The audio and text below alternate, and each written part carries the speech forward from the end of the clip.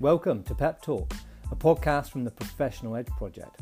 My name is JP Edgington. I'm the head coach and creator of the Professional Edge Project. And in this podcast, I'll be talking about how we can enhance our personal and professional effectiveness, how we can increase our mental resilience, how we can increase our calm, our composure, our confidence, our capacity and our capability, all for the benefit of our professional and our personal lives, since each has an impact on the other. If you like what you hear, I'd love to hear from you. It would be great if you could share it as well. But more important than that, if something I cover resonates, then I urge you to take some action off the back of it. Even if it's something small, take some action off the back of it. Information is pointless without application. Thanks in advance. I really appreciate you taking time out of your busy days to listen to this, but I really hope that you get some value, you get something that can actually make your lives a bit easier, give you some clarity on your day, give you some more confidence and allow you to go out there and do what you do best.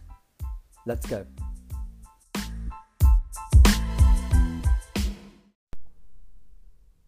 Pep Talk, next episode. Okay, it has been a long while since the last one, the longest gap between episodes ever. As I record this, we are now on the 29th of July 2020. For a lot of people, the last few months has been a tricky one. If I had £1 for every time somebody said unprecedented, I'd be a wealthy person. But that's certainly what it is, and we've all had to rapidly change what we do and adapt to what we do, and obviously that's brought with it a lot of stress, for sure. I know I'm stating the obvious here. Some people have had it easier than others, for sure, but obviously what we've had to do is that there's been regular and often significant change, and change is uncomfortable. And if you've listened to this stuff, we know that comfort, ease, convenience, familiarity, things that are soon, certain and safe, these are all things that we seek out and that we need and that are strong drivers for us. And obviously a lot of those things have been missing. Excuse me. And anyway, I myself have been, not feeling up to my usual self, not feeling, having to adapt and change things, and like many people. And so, priorities change, and the Pep Talk podcast was one of those things that got put to the back burner. But things are changing again, and it feels kind of like the right time to jump back on and keep going. I'm not going to necessarily be talking too much COVID lockdown type stuff. So yeah, let's get into today's little episode.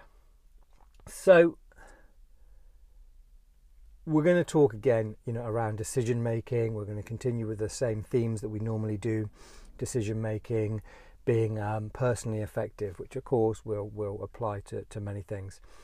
And again, our professionalism is determined by our level of personal effectiveness, okay? So we will always focus on being personally effective. And one thing that kind of comes up from time to time is when you're facing, say, a tricky decision, okay, you're in a difficult situation, something that's sometimes put out as an option is to go, well, think about somebody that you really admire, somebody that's a mentor, or someone that you have a lot of time and respect for, and think, well, what would they do in this situation? Okay, what would so-and-so do in this situation? What would so-and-so do in this situation? In some ways, it's kind of useful. You're trying to get a different perspective on things, and as we know that's key to be able to see things clearly, gain some different perspective, gain some clarity. by thinking in a different way. And thinking in a different way can massively and very quickly change how you feel about a situation. But if you are like me, and have a potential to be, or have been in the past, an absolute negativity ninja, whereby you can pull practically anything apart and see the negative in it. If somebody says, well, think about what so-and-so would do or what so-and-so would do. For me, it doesn't work. Because I can too easily go, well, I'm not them. I can go, well, they're this, they're that, they're different to me, their situation is different, this is different, that is different, the other is different. It's irrelevant. I don't make the connection between what somebody I respect would do in a situation and what I should do, because I can put too many gaps in between myself and them. So as with anything, if we're looking at about trying to improve ourselves, trying to protect, progress, or even repair our personal effectiveness, then effective questioning, asking the right kind of questions at the right kind of time, is key. It's critical. Okay? So don't ask, what would so-and-so do? I've got a late friend of mine. Passed away some 4 years ago now, maybe. But again, somebody I would go to for advice, who would always give me some great advice, and I have a ton of respect for, personally and professionally.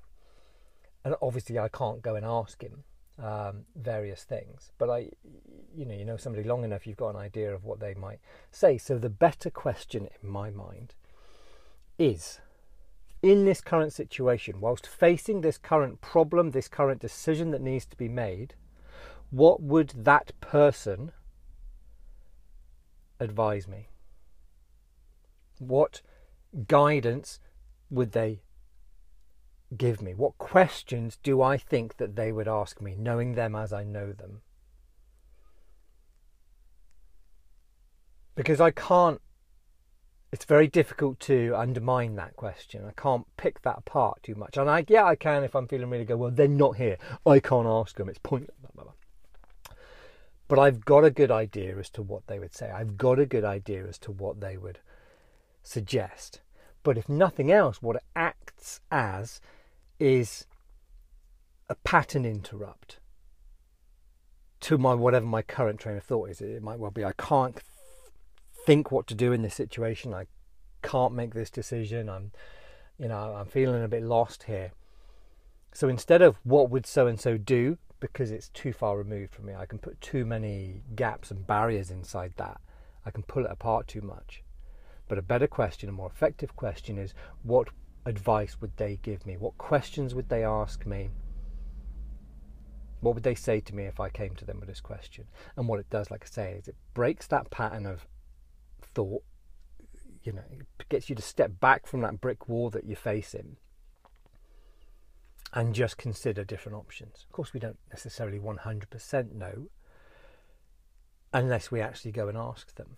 And if our mentor, if that person that we hugely respect is available to us and we can ask them, then of course, why not go and ask them? Difficult if the person you've got in mind is Tony Robbins or Dave Goggins or Denzel, I don't know, whoever it is that you think, oh my God, I love following their stuff, they're really kind of powerful in the messages they put out and what they say. You can't always ask them, but if we know them well enough, if we follow their content, then we can obviously get a bit of an idea as to what they might suggest. Were we able to ask this question? Like I say, it works in a couple of ways. It breaks the pattern of thought, gets us to think in a slightly different way. And for me, it's slightly harder to pull that kind of question apart. Okay? What would so-and-so advise me to do? What advice would they give me? So just a little one today, just to get us back into the swing of things, looking to do some more things as we go. In particular, what I might be looking to do is putting on here a lot of productivity stuff. A lot of productivity stuff. You might have asked, well, that would have been a good thing to do, back in March when everyone went into lockdown and, lots of people were then having to be really productive when working from home. And the reason I didn't is because a couple of reasons, but one of which is that every man and his dog, every woman, child, seemed to be some sort of expert in working from home. Everyone was kind of reacting and scrabbling around to stay current, to stay in people's minds, to grab bits of work, or whether it's just to try and be really, really helpful. And it's just the world was awash with working at home advice, and I just didn't want to get lost up in all of that. But as we move into this next phase, I've got a bunch of information that at the moment I don't have a platform, a program, or means to share other than this podcast. So I figure let's get it out there. There's no point being stuck in my head. Information is like water; it needs to flow. You need fresh in, and you need to get out what you've got in your head. Otherwise, it will stagnate. And so that's what I'm going to use the podcast for over the next as and when, to be able to get some of this stuff out. And again, as I've mentioned before, if there's a particular topic, if you're facing a particular challenge and you need some help with something, then let me know, and I can always create a podcast around that subject. Coming up to 11 minutes now. Thanks for listening. I'll catch you on the next one.